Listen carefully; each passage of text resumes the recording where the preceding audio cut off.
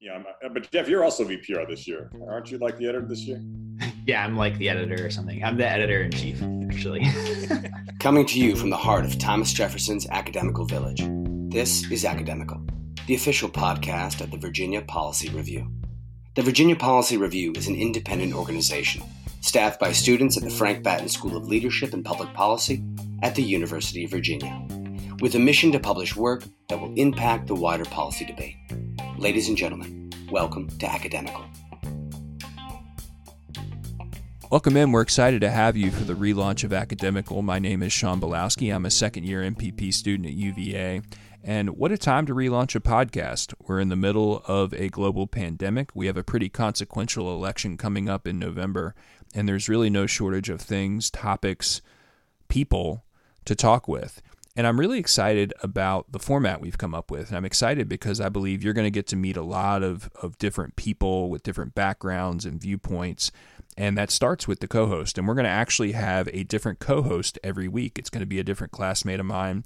And so we'll bring that person on to talk about their background, how they got to Batten. And then from there, we'll bring on a guest that we have collaborated on. And we're going to talk about all different kinds of policy areas this semester and this year.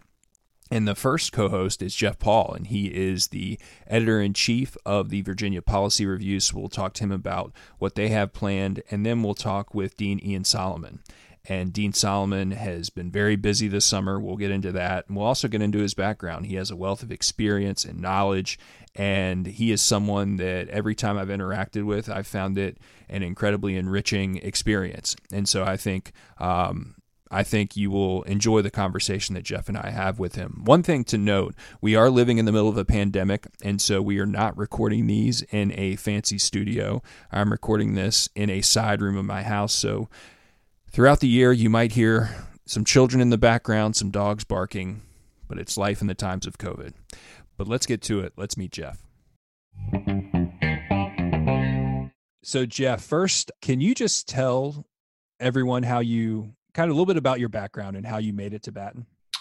Yeah, so it was definitely a winding road. I graduated from Boston University a couple years ago with a BA in English, and spent some time traveling. And then I ended up settling in DC pretty soon after and working in hospitality management, kind of as an in-house consultant. So I was surrounded by policy, but not a member of the policy community, if you will. And after like 4 years of doing that, I was ready to go back to school. I knew that I wanted more skills, especially quantitative skills that, I just didn't get from my time at undergrad. So I fell into Batten mostly because of the small community that we have here, and the ability to make connections with faculty members and professors. And so now you're the editor-in-chief of the Virginia Policy Review. You were involved in VPR last year. What's kind of your vision for the year, and what do you want to accomplish as your year as editor-in-chief? Yeah, so my vision really was informed by my time with VPR last year. Working alongside Ana Jarritos, the editor-in-chief, we really got back to basics last year. We stripped down sort of the structure to focus on publishing one excellent journal every spring and holding a conference every spring. Circumstances around COVID delayed the journal, so we're going to publish that in the fall. But I'm really proud of what we have, and that attention to the foundation of VPR, which really is the journal, really allows me to build on that and kind of expand our platform this year. So Sean, you're doing that with the podcast. Megan, our director of outreach, is doing that with partnerships with other CIOs around Batten. And we're also continuing to pursue a partnership with the Kennedy School to hold that conference that I mentioned virtually this coming spring 2021. So really what I see my job as this year is kind of taking the ball and running with it and getting VPR's outreach to kind of expand beyond grounds, if that makes sense.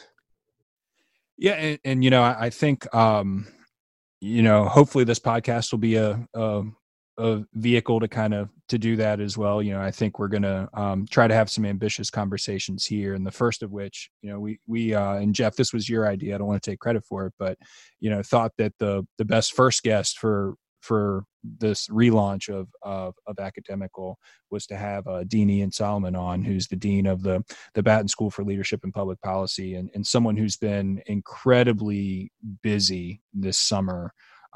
He was part of the Racial Equity Task Force, the 3-person team put together by President Ryan. They just delivered a report. He's written several things about in the aftermath of the George Floyd protests, something on Juneteenth, the reflection on the anniversary of August 11th and 12th, on the 3-year anniversary. And so we'll link all of those reports in the show notes. But to your point, I think he is the appropriate guest to kind of kick off this relaunch. Yeah, I appreciate the credit for the idea, but it certainly wasn't the most novel one. But I'm excited about the guests we have coming on this month. I took part in this interview with Dean Solomon, but I'm really excited to step aside and hear some of my classmates speak on the podcast. Obviously it's a lot of second years at first, but I'm excited to see what first year MPP students, and frankly, even policy experts who are pursuing bachelor's degrees, how they kind of interact with this podcast and with our digital media space.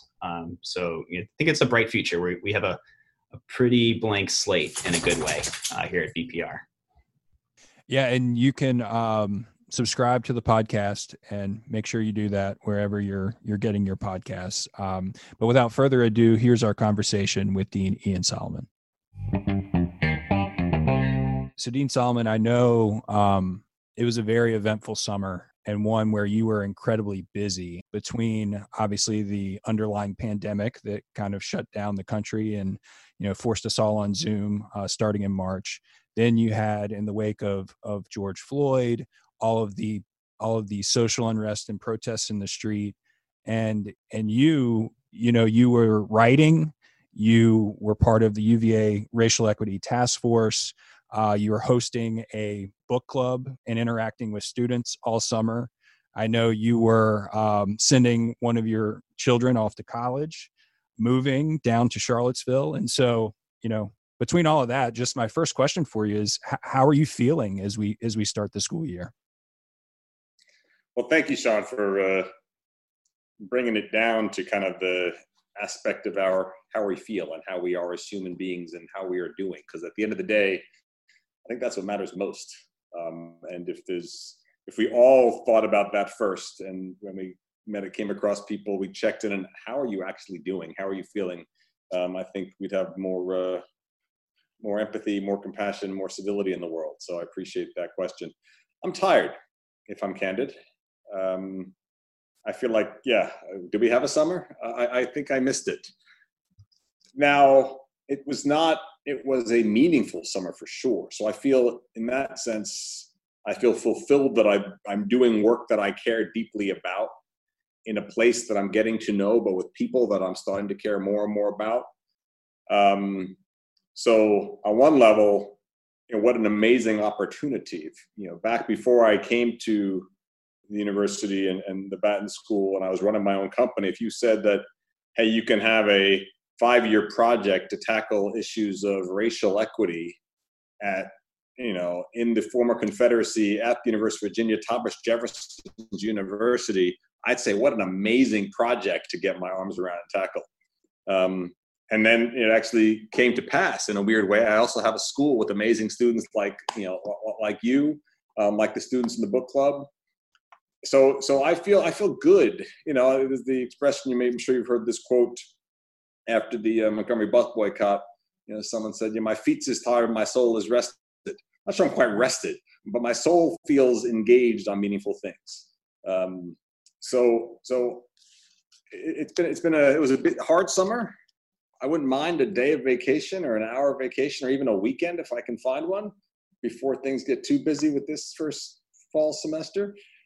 But no complaints. This is work I feel like I'm meant to be doing. What does vacation even look like for you at this point? Because you've been going not just for this summer, but you wear so many different hats. So I've never been good at vacation, truth be told. My wife and I are not great at planning vacation, so we could say that's pathetic on the one hand, or you could say maybe that's because we actually find our lives to be rewarding, that we don't invest the time finding ways to escape our daily lives because our daily lives don't need that much escaping. Now, we have taken a few vacations and trips, and when we get our acts together, and in Chicago, I did a better job. We planned a family trip. Actually, she took the kids' vacation, bought tickets, locked ourselves in. We managed to, she was not working, so it was easier to coordinate our schedules at the time. Since then, it's been harder. But I think if I could plan a vacation, it wouldn't be anything elaborate, particularly these days when international travel is not something that I'm eager to do until we have a greater handle on this disease.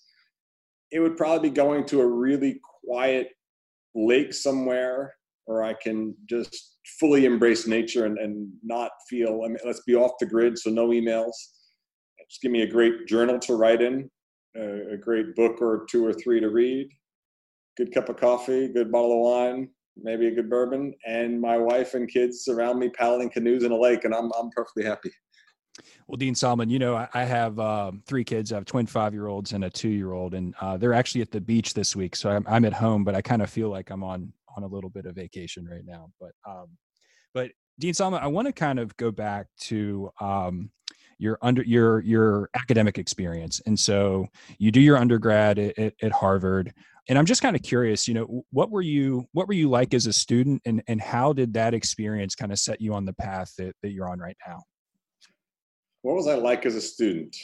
I'm going to break it into 2 different parts, because the second part about my path is going to require me to take some time to figure that out. But I was and I would continue to be a very curious student, right? So my studies there were social studies and Afro-American studies. It was a double concentration at Harvard, and social studies is about trying to understand the world, right? So we have my sophomore tutorial was looking at, Weber and Marx and Durkheim and Adam Smith, and kind of the we might consider canonical texts of understanding social organization. And then, in junior year, you kind of narrow down and drill onto a couple of topics. And I did a lot of work looking at race and Civil War and Reconstruction and politics in the US. And then your senior year, you typically engage in a thesis. I managed to raise money to go spend time overseas. I lived in South Africa for a year, watching a country go through a social transformation. This was 93, 94. Mandela was out of prison negotiating for a non-racial election and a new democracy in South Africa. These issues, without really planning, these issues continue to be the ones I'm most interested in. How do we take a world of incredibly diverse people and find ways to coexist and improve people's lives in the process? But as a student, I was serious. I worked really hard. I was never the smartest in the class ever, except maybe, what was it, 5th grade, 7th grade chemistry, whatever it was. Then I think I may have been the smartest kid in the class, but at Harvard certainly wasn't, and at Yale for law school certainly wasn't. But I find it easy to get really intense and work really hard on things I care about. Right. And I even try to coach my son sometimes, saying like, listen, it's not about, even if you are the smartest in certain things, there are many things where you're not. But if you can be the hardest worker, you're going to go a long way. And I think on issues that I care about, I can work really, really hard. I enjoyed my time at Harvard. I probably took it too seriously. I probably didn't have enough fun. If I could go back and do it again, I would have taken my eyes out of my books more often and looked around. Did you go into consulting right after undergrad, or did you go straight to law school? So when I graduated, when I came back from South Africa, I had to finish my senior year because I took a year off and wanted to find a way to get back to South Africa. And McKinsey had just opened an office in Johannesburg, or reopened their office in Johannesburg post-apartheid. And I thought, okay, great. Well, I'll try to get a job and I'll see if I can then get mobility and have McKinsey bring me to South Africa. And the plan was going perfectly. I got a job in McKinsey, New York, was working there, and thought I'd go to South Africa. And then, one summer day, June 2nd, 1996, rather than going down to my client, I went rollerblading in Central Park and met the woman who's now my wife, and was less interested in going back to South Africa. I wanted to stay in New York for a while with this new relationship. So it took me about, almost 17 years, I think, to get back to South Africa. But no, so I did McKinsey for 3 years, actually. And after 2 years doing the normal paying clients, I spent some time with a significant pro bono client doing some economic development work in Harlem. And then went to law school after spending both 3 years of McKinsey and 1 year working for this nonprofit in Upper Manhattan, and then went to law school. And I noticed that you graduated law school and then stayed at school, which, I don't know. I haven't done a survey of students who graduate with JDs from Yale, but I imagine not all of them sign on to be an associate dean right away. So could you walk me through what was going on in your head at that point in time? Yeah, so I graduated from law school. McKinsey allowed me to transfer from New York to the Stamford office. And since they'd helped to pay for 2 years of law school, I went back to them. So I was working, I'd been at the Stamford office about 6 weeks. And one weekend, I was back in New Haven, where we lived at the time, and I was on the board of the Shubert Theater. I had a real love for theater and arts, and I was put on the board as a treasurer, because I had a bit of a financial background from McKinsey. And the chairman of the board of the Shubert Theater was another associate dean at Yale Law School. And he drove me home after this board meeting, again, about 6 weeks after I'd gone back to McKinsey, and he said, "Would you ever think about working for Yale?" And I said, Carroll was his name. "It doesn't make any sense. I just have gone back to McKinsey after a 4-year leave of absence, and I'm going to have to take another leave of absence next year to go clerk for a federal judge. I can't suddenly leave. This is too difficult." And he said, "Well, can the dean call you?" And I said, "Of course." Tony Crummer was the dean. "Of course, Tony can call me." That's when I learned that deans are persuasive. That's why they make them deans. Hopefully I'll live up to Tony's persuasiveness. And the idea of coming back and managing the $65 million budget and being the associate dean for finance and administration and trying to, preserve a culture of the school that I very much loved at a time, 2 years or a year after 9/11, when the financial situation was really challenging for the school, seemed like an opportunity I couldn't pass up. So if there's a theme in my life, it's, jump at opportunities. Don't think there's a plan for your life, because, as you've heard me say before, the essence of life is change and uncertainty. So seize things when they strike you. And here, this opportunity struck me, and I took it. But it was funny, just on the point, I was, there was a professor there who I bumped into in the hallways after I started working there. And he's like, "Oh, Ian, good to see you. You graduated recently too. When were you here?" I'm like, "Yeah, when I took your exam 3 months ago." So I was very quickly back as an associate dean. How's this year at Batten been different than those years at Yale as dean or associate dean? So, you guys know, is it Monty Python? And it's good to be the king. No, it's nice to be the dean. There are things that a dean can do that an associate dean, has a much more limited portfolio. So in this role, I really get to try to think about what are the values, what's the vision for the institution as a whole. So it's been very different in the sense that I have a broader ambit. It means, and because of my job as associate dean at Yale, I didn't get that much student interaction. And frankly, that's often the most fun parts of these jobs. It's been very different, because I get a lot more time with students, get a lot more time to think about strategy, more time engaging faculty on the issues they really care about. So it's been great. And back when I was associate dean, I never thought I wanted to be dean. In fact, one of the deans at the law school there was trying to help me plot out how I could be dean by 40 at a law school. And I said to him, "Why do I want to do that? I never thought I'd be a dean." Now that I am at 47, not sure I'm early or late, but it's been a great adventure so far. Well, after Yale, you go to, I believe that was after you go and work with then Senator Obama, correct? And you mentioned, you just kind of jump at opportunities. What was the opportunity that you saw there, when you first took that job? And obviously, it's, I imagine had a pretty profound impact on where you are now.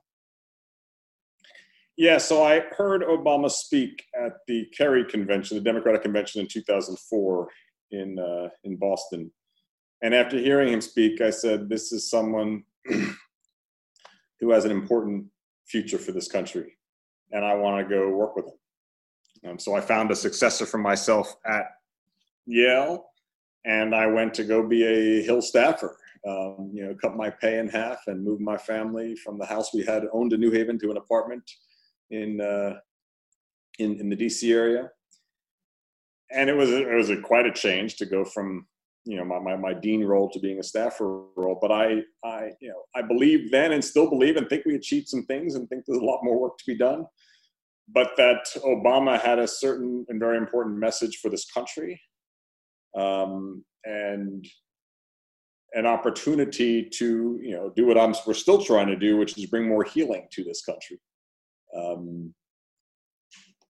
I think a lot of what we might have achieved was derailed by coming in at a time of global financial crisis, which I think we did a reasonable job managing and handling. But it meant that we were playing catch up for more of the time than moving this country forward. But on healthcare and on a number of things, I think we did actually make a lot of progress on restoring, U.S. leadership in the world. Wow, we've got a lot more work to do next time. Well, and you talked about, with the financial crisis, and you also do some work with the Department of the Treasury. You are the representative for the World Bank. And so you kind of have almost a front row seat to kind of the global financial rebuild in the wake of that. And, I'm curious your reaction to kind of what we're seeing economically today, with your experience and kind of, again, having that front row seat to trying to rebuild this global economy, when it broke down in 2007, 2008. Yeah, so one of the key takeaways from our efforts for the recovery in 2008, 2009, the early Obama administration, was just the incredibly important role of international cooperation, of having adults and allies sit in a room together and agree on things collectively. Because if you want to do, counter-cyclical investments and spending to deal with, a recession or a depression as we feared, it helps to have all places working together. It's kind of like dealing with a health pandemic, right? If you're really going to contain it, you got to cooperate. You got to share information. You got to plug holes together. And I think it was a moment at a time when, Obama was able to work very well with other countries. And I think we did not a perfect job, but a good job stabilizing the global economy. Now, one of the problems perhaps is that we stabilized the economy, but there was a sense that certain groups, certain entities, certain sectors got off too easy, and certain people paid more of a price, as often happens in these things. And I wonder whether, first it was the Arab Spring in 2011, and then you had, the Occupy movement, and, you had even then before the early Tea Party, and I think actually a populist shift in many parts of the world, whether this is in some ways a reaction to our success stabilizing the economy, but perhaps letting the banks off too easy. Do you think legislating winners and losers is just inherent to leadership? So I think I prefer, so there are situations, and there certainly are leaders who see things as zero sum, right? We're just gonna, it's a fixed pie, and we're gonna divide it up, and some people get more, some people get less, right? And there's that sort of distributive process is the way many leaders approach their work, and there are some situations where it really is a distributive exercise. But when I teach negotiation and when I think about leadership, I prefer what we call in negotiation, integrative negotiation, right? Can we grow the pie as well, right? It doesn't have to just be winners and losers. Can there be win-win outcomes? And I think the best leaders, the leaders I'm most inspired by, and the leaders I hope we are part of cultivating at Batten, leaders who take a win, which is how do we find ways so that it's not just winners and losers and, dividing a fixed set of benefits, but through cooperation, through collaboration, through creativity, we expand the available benefits. And that's what I believe what American democracy means. I think we've gone to a very distributive notion of our democracy as opposed to an integrative, expand the pie notion of our democracy. I'm going to push you a little bit on this, though, and just maybe this will help me understand. In the past, you've also said you think leaders should have a bias towards action or at least decision, and that inevitably comes with disappointing people. So how do you reconcile those two things? So I'm gonna push back on you now, Jeff. I'm not sure taking action always disappoints people. I think it may make people uncomfortable because we often do have a bias towards the status quo, even an uncomfortable status quo. Sometimes we prefer because it's familiar to us. So change for many people is uncomfortable. And if leaders are associated with change, leaders may be disappointing people in that regard. But part of being a leader is helping people prepare for change, since change is inevitable. So I don't think we have to assume that the people will always be unhappy with what leaders do, but people may be made a little bit uncomfortable. And part of the work is to mitigate that discomfort for people, or at least show them the trade-off of what they're getting in exchange for that discomfort. But you are right, and I'm not going to push back too hard, because yes, sometimes leaders, and often leaders, will have to disappoint people. Because if you want to get people into a new state of being, a new situation, they may have to give up something to get there. And I think, sometimes they will be willing to do it grudgingly, but there's enough trust in who's leading them that they're willing to go along. Other times they're going to have to be dragged along kicking and screaming. And part of what I think the challenges for leaders is recognizing that there is no one size fits all solution. There is no one approach to leadership. I think leadership is about understanding what's the context, who are the constituents, what's the objective, and how do I navigate my way there? And hopefully it's in I am, at the same time I may be disappointing you, I'm building trust with you. I'm developing in you some reason to see benefits for you in this new dispensation. Whether it's on a moral basis, whether it's on an economic basis, whether it's on a community basis or an identity basis, what are the things that might motivate you to cooperate with this change? Yeah, and that rings a lot with the little bit I've gotten from your pedagogical approach to Batten. So I'm also curious as where you experience that discomfort in your own life and kind of how you translate that to coaching faculty or coaching students within the school. Yeah. So, and you both know from the book club we've done, I wrestle because I am someone who believes in everything I say and what I'm saying now about hope and bringing people along and finding ways to include even those who may be disappointed and not want to come along.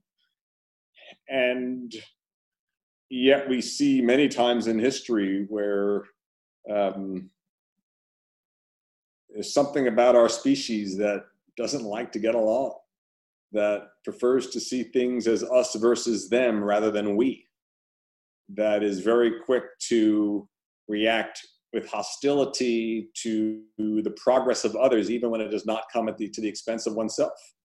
So reconciling my own hopeful humanistic vision where we all can actually evolve and develop and grow to respect and accommodate and coexist with each other, with the reality I sometimes see watching TV as I have, or watched as for the past few days, with certainly the Republican convention, or the streets of Wisconsin, or the streets of many cities now. We see a level of polarization, a level of visceral hatred towards other people. And that makes me uncomfortable because I don't have a moral view that has room for something called evil. That's not part of my philosophical approach to the world. And yet there are times I see examples that suggest that this may actually be a force in our universe. So how do I reconcile those two things? Dean Solomon, you mentioned the polarization, and that kind of gets to a topic we wanted to kind of dive into. And, given the environment of polarization that we're in right now, or the polarized environment rather, what do you think Batten's role is within that environment? How do you envision Batten's role, especially within, a country that is just seemingly, just very divided and very polarized?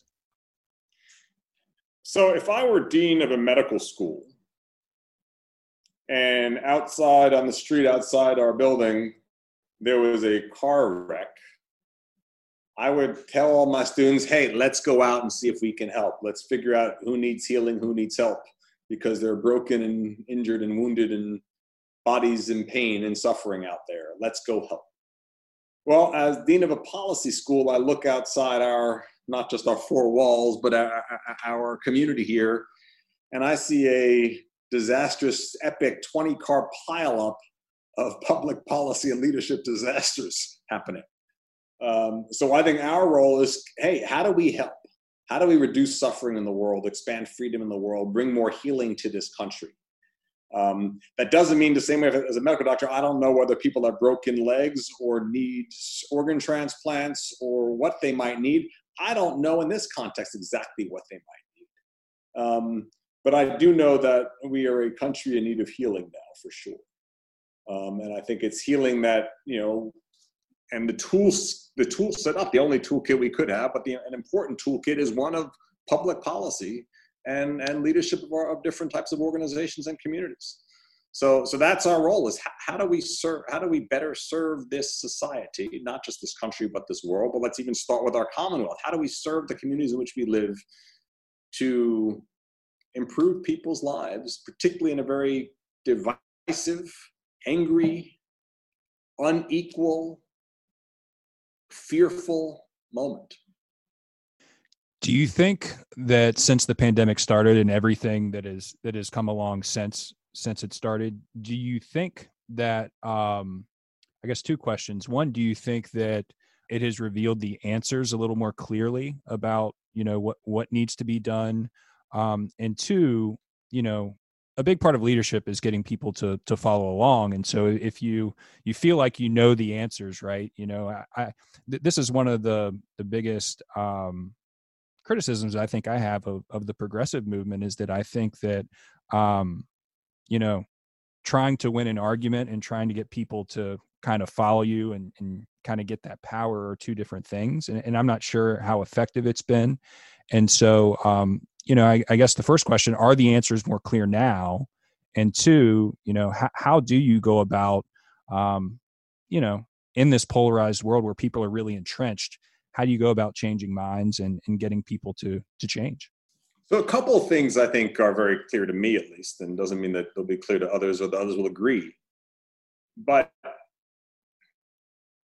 one lesson, had we cared about Wuhan and the people there suffering from this disease and not seen it as a group of others over there with their problem, but said, hey, here's a part of our human species that's in trouble right now. Had we cared about Wuhan, we would have been prepared more quickly. Had we cared about Seattle, once we did see the blow up in this country and not seeing all the other part of the country, but actually, no, this is part of our human family that needs healing right now, we would have been better prepared to deal with this pandemic. It would never have exploded. We would have actually been able to contain it had we cared about others. So that's one very clear lesson to me, is that we all share this same globe. And one thing I'm worried about is our COVID response kind of the preview of our climate change response, that we kind of saying, yeah, we kind of happening elsewhere. It's not really affecting us yet until it's too late.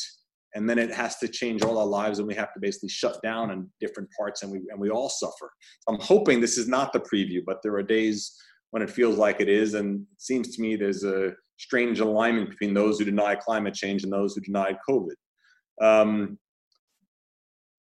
The other lesson is, and this is what I talked about after the financial crisis of 2008, diseases, a virus doesn't recognize borders or state lines or the ways we like to organize our communities. It spreads. right? We need to be collaborating with others. We need to be working with other communities. We need to be sharing information. We need to have good, trustworthy information so that we can share. We need to kind of try to have a common fact base among us so that we can, pass along best practices. So that's become very clear that the absence of collaboration is catastrophic for us as a species. We also need, another lesson that's very clear to me, is a little bit more humility, right? We've made mistakes along the way, right? I think our early guidance on masks, although it was because we didn't have enough PPE, but signaling that, no, don't go out and buy masks now, do other things. I think we need to be able to say, we're a learning species. We're going to screw things up. We should forgive each other when we do and have some humility and hopefully create a scientific basis so that we can make better decisions next time. Humility in American politics is a very rare virtue.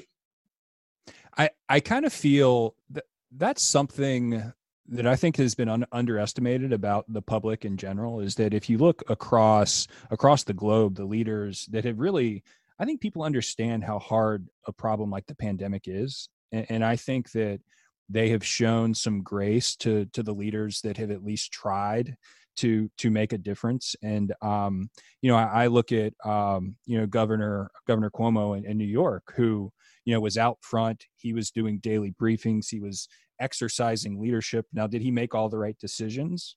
No. But I've been kind of encouraged at how I think people understand on the whole how hard this problem was. And if people, if leaders were making honest efforts, then I felt like the public was pretty forgiving. I don't know if you agree with that. No, I think that's an important point. And again, certainly for the leadership that I admire and hope to cultivate, I think treating your constituents as smart, thoughtful, reasonable people who are worthy of and entitled to your honest assessment of things, even if that honest assessment changes, is critically important. And I think that what Cuomo was able to do, as one example, was build a level of trust with his constituents.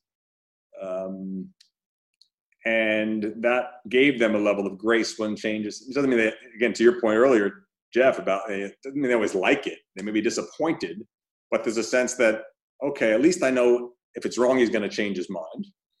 And there's going to be some ability to self-correct.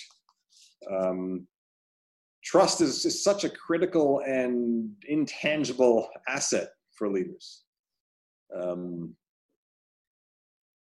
particularly in a divided time when we almost see the other side not only as someone who disagrees, but as an enemy, right? How do you then trust them when, as inevitably happens, they get their turn to lead? If you've made it seem like they're not just someone who disagrees, but an enemy, we just perpetuate this cycle of division. So I try, one of the things I try as dean is not to be terribly partisan, but really to say, I want to hear all voices.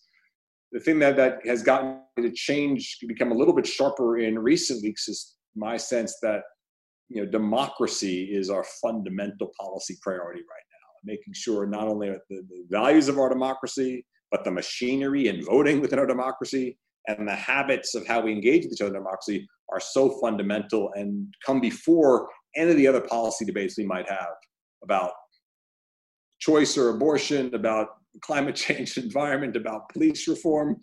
We got to have a democratic system that actually works. Is that sorry, Sean, but I just want to, is any part of you afraid about November? Because I don't read fear in your tweets, but I also know there's a lot more depth to your emotions than what those 140 characters capture.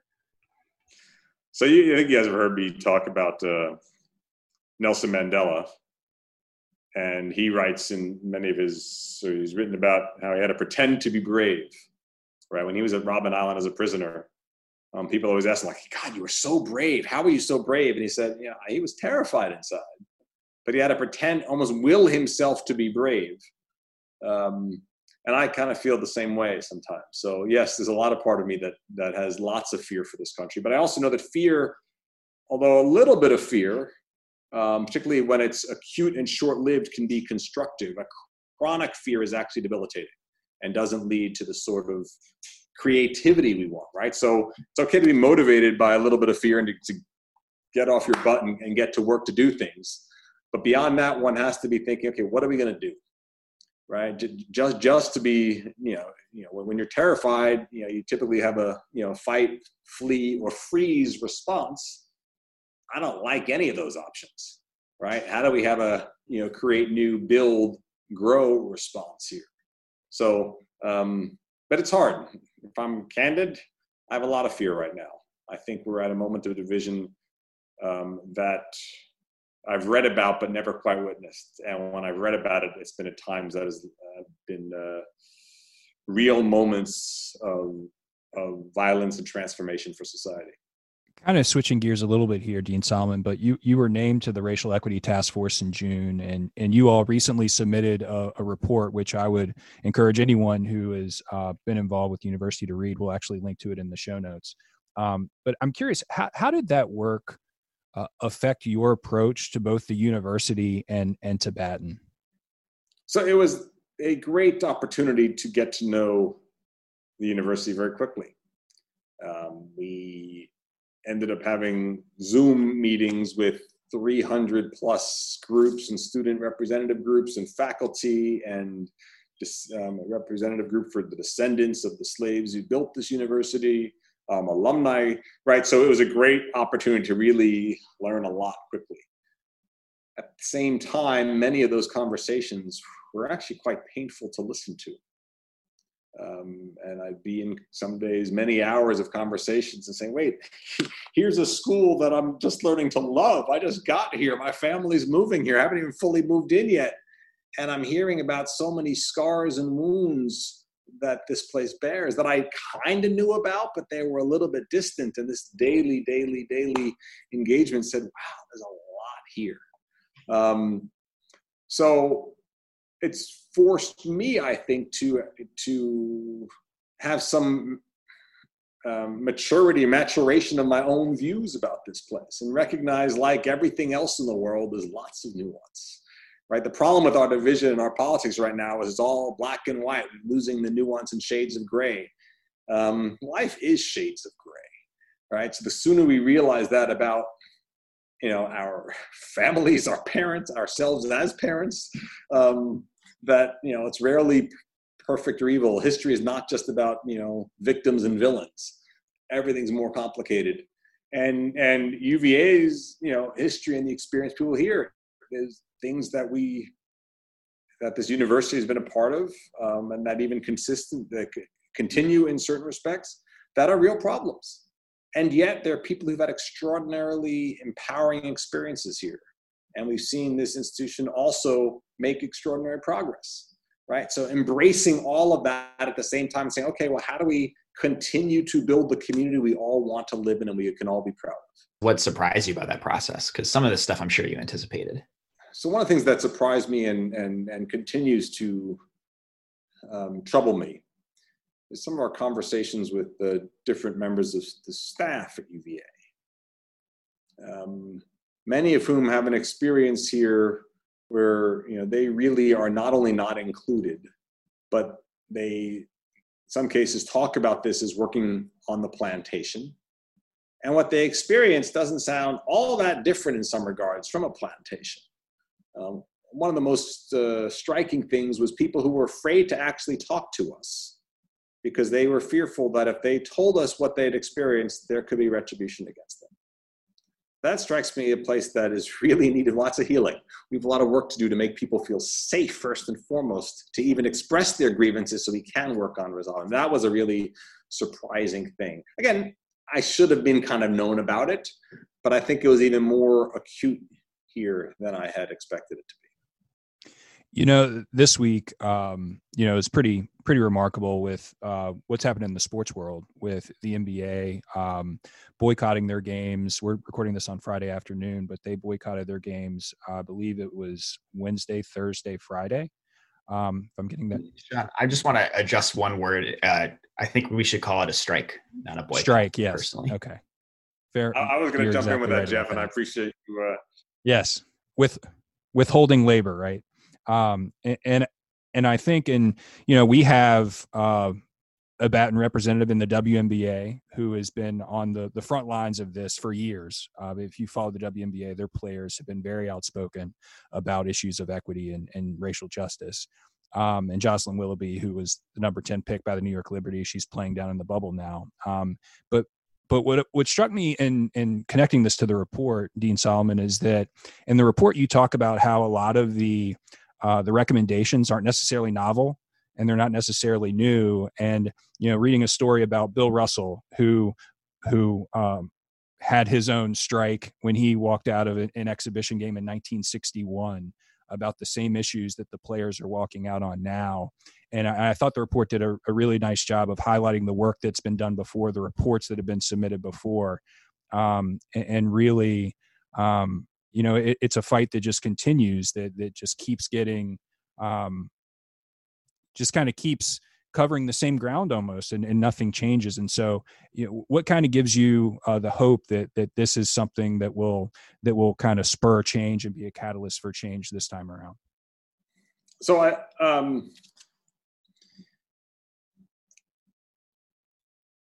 this cycle of having to repeatedly struggle and repeatedly resist and repeatedly fight for your humanity and for your rights. We observed that in our book club this summer, right? Looking back, and even if we don't always even know the history, but resistance did not suddenly start in the civil rights movement, did not suddenly start after Civil War. It started, during slavery, right? So this is a narrative, and that's why it's not just victims. They're real agents of change. People are agents in their own change going throughout history. And I am a bit more hopeful. I don't accept the idea that nothing has changed. I think we can make progress and still always have a lot more work to do, right? I think this country has been in a perpetual state of needing to repair from its original structural defects. We may never get there completely, but we can make real progress, right? And I think we have seen real progress on many dimensions of life. But at the same time as we see progress, we see, quite appropriately, raising expectations. Right? It's hard to even know what true equality should look like when you're chained and don't have the rights to your own human property and humanity. Okay, and then you are no longer enslaved, but okay, now I actually need equality of right to, to farm, to own land, to produce. Now I have that actually, and now I also want to have rights to access the same stores and the same lunch counters and the same seats on the bus. Okay, now I actually want the same rights on boards and in positions of governance of institutions, not just, lower level employees. So I think, and that's how it should be. As a country, we should be constantly aspiring to greater and greater equality and greater fulfillment of our shared aspirations that we codified in our early founding documents. And hopefully they align with, whether it's your own natural law, your own sense of justice, treating people with greater humanity and recognizing the humanity of all, I think is something that I certainly ascribe to. But it is tiring sometimes. Boy, oh boy, right? So I think today is the anniversary, 65 years since the murder of Emmett Till, or something like that. I'm not sure that'll be when this podcast airs. But you look back and you say, how are we still here? How have we not moved beyond this yet? I look at the shooting of Jacob Blake, and it looks to me like an attempted lynching. Thank God he survived, right? And the history of lynching is a long history, so it's more rare than it's been in the past, but we haven't overcome it. Police brutality has been a part since from the earliest police after the Civil War, basically to keep Black bodies in line and dehumanized. So we have a lot of work to do. We've not made as much progress as any of us would have hoped, but there has been progress, right? Slavery around the world, is less slavery now than in the past. There's less subjugation of women than in the past. There's less sexual violence than in the past, right? People do have, more freedom and equality than they have, but with have more we need to do. And that's kind of what I'm hoping that we are part of here at Baton, is empowering and inspiring leaders who can help us create a more perfect union, who can help us achieve these goals, because the fight's not going to be over in our lifetime, but we can get a hell of a lot closer. Yeah. One thing that stuck out to me in this moment, like today, was, I watched the video that Chris Webber posted. I think you posted on your Twitter. And just as someone who's studying policies, implementation, and history, he was talking about marginalized people when he said, we preach and we tell them to vote, and then we walk away. And I think, that really rang true from a social service and policy perspective. And we talk a lot about at Batten about creating ethical leaders. And you've been here for a year. So I wonder how you evaluate how we're doing and, where we're going in the next, let's say, 5 years with that push. So I think we're doing okay, right? I think, and I'm proud to work for the University of Virginia right now with Jim Ryan as provost, as president, and Liz McGill as provost. I think we have, and we have a number of great deans here. And I think the university strategy of being not only great, but trying to be good too, I find inspiring, and a part of kind of what makes me proud to be part of this moment at this institution and trying to achieve these things. And it was hard before. It's even harder with this sort of economic situation we're going to face in our COVID / someday post-COVID environment. We got a lot of ground, and it's much easier to bring change with a growing pie than with a shrinking pie. Right now, the trade-offs will be harder now. The constraints we face will be greater now. So we require more creativity and more, like you talked before, more of having to disappoint some people if you want to make change happen. So I think we are making progress, real progress, but the jury's still out. I don't know yet how far we will get. There's often a backlash to progress, as we've seen, where as we studied with the book club, right? You have Reconstruction, then you have redemption. And some would say that, Trump is the backlash to Obama, right? So as we're making progress and trying to make this university and this community and the Batten School itself, more equitable, more just, more focused on the values that I think we share, there may be voices that say, hey, somehow, we used to feel like we had a seat or a bigger seat or the only seat at the table, and now it's being taken away. We want to fight to get back in. We will see this in debates over what some call cancel culture.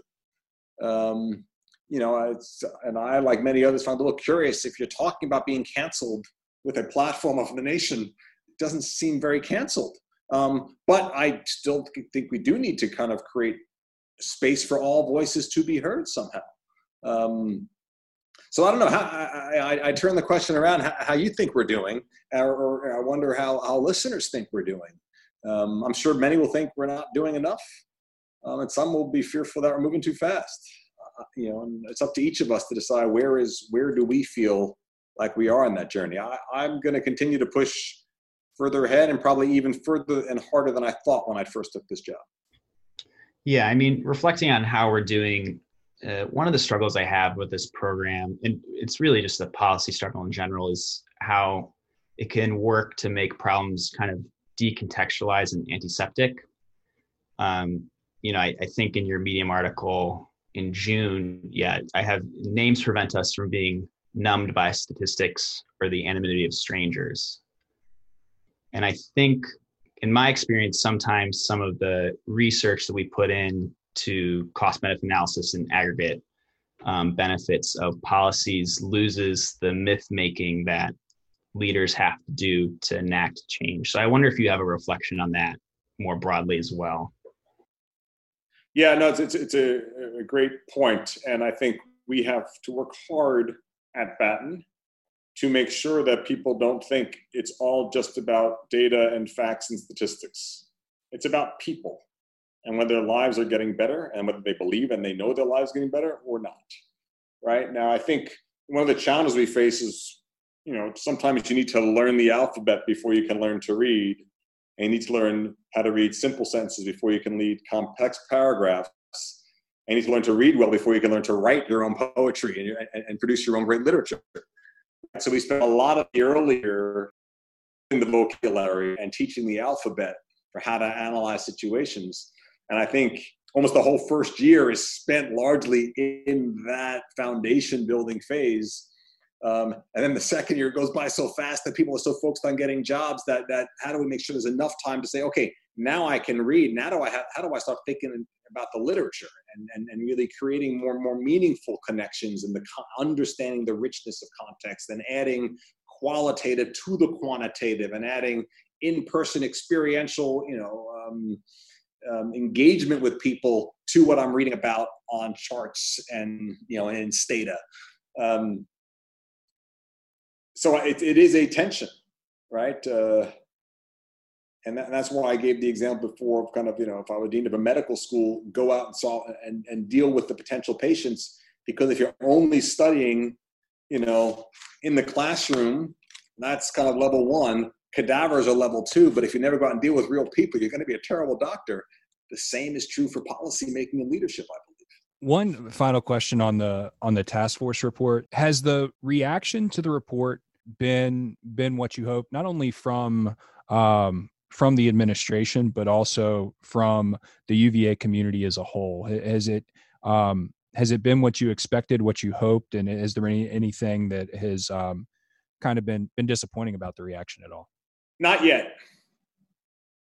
That's not it's not necessarily disappointment or criticism, but jury's still out, right? And we know, as people who think about policy, the policies are relevant. What's the impact it has? What's the implementation look like? Not that it's irrelevant, but you can have the most, and I've dealt with this, my time in the Obama administration, some really elegant policies, but if they don't achieve your initial goals, who cares, right? So I think we have some good thinking in this report. I think there's some real thought and some real inclusion of ideas and some real balance and pragmatism.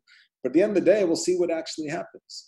So I'm very pleased and proud that the Faculty Senate has fully endorsed it, that the Student Council has fully endorsed it, that the UVA Idea Fund has fully endorsed it, right? And one of the alumni organizations, right? So that's great. People like the report. But I'm not going to be satisfied until I actually see action taken and change happen. And I don't yet see that, right? It's going to be presented to the Board of Visitors on the next meeting, September 10th and 11th, hoping that they will take some action and empower the president to take some action and endorse kind of the action that he intends to take. And I'm hoping and expecting that student groups and faculty will find the things they like and continue to put pressure on the areas to make sure we get the change. Because we don't pretend that every one of our recommendations is necessarily right. I'm pretty confident they're all on the key points and issues. So I'm hoping that people will mobilize to add their ideas and their energy towards making change actually happen. So I think the real measure of our success will not be this summer or next year. It will be when I look back, let's say 5 years from now, are we on a different path and picking up speed? Well, we'll conclude with the question that we plan on asking everyone to finish off these podcasts. So what's the leadership lesson that you have learned that you wish someone would have shared with you as an undergraduate or graduate student? So I think it gets to the issue of shades of gray that I talked about. And I learned this actually when I was, at least I was introduced to it, although it wasn't really fully refined till later. But when I was going through some of these areas in South Africa, some of the townships, and would be surprised because I'd be in a township of overwhelming poverty. And then I'd see a beautiful house and a Mercedes there within the township, right? And I realized the social differentiation of every context, right? There's always, be very careful with generalities about all people this or all people that. Every situation you will find differentiation. No one is either all good or all bad. No situation is either all wrong or all right. Find the things that you can build upon that are better than bad, and find the things you need to fix that are less than fully good, and maintain a real humility. I sometimes like to say, listen twice as much as you speak. I probably have not followed that rule on this podcast, but it's so maybe I'm still learning these lessons. But I think good leaders listen more and talk less, and do find ways to, hear from other voices, because your initial assumption as a leader may not be wrong, but I guarantee you it's always incomplete. No one's clicking this link to listen to me or Sean, Dean Solomon. It's fine. You didn't have to listen twice as much on this particular hour. Well, I appreciate the chance to ramble on at you guys, and to have you in the Batten family, and hopefully to keep you engaged, trying to build upon this family and make us more stronger, more effective, more impactful in the world. Thanks so much to Dean Solomon for being here, and to Jeff Paul for co-hosting this week. Also would like to thank Joshua Margulies, who a couple years ago led the effort in getting Academical off the ground, and all of their hard work a couple years ago made it much easier for us to relaunch this podcast this time around. And he was an incredible resource for Jeff and me as we were thinking through this project this summer. So thanks so much to Joshua as well. Be sure to subscribe to Academical wherever you get your podcasts. You can search for Virginia Policy Review or Academical, and we will be back with another episode next week. Stay safe.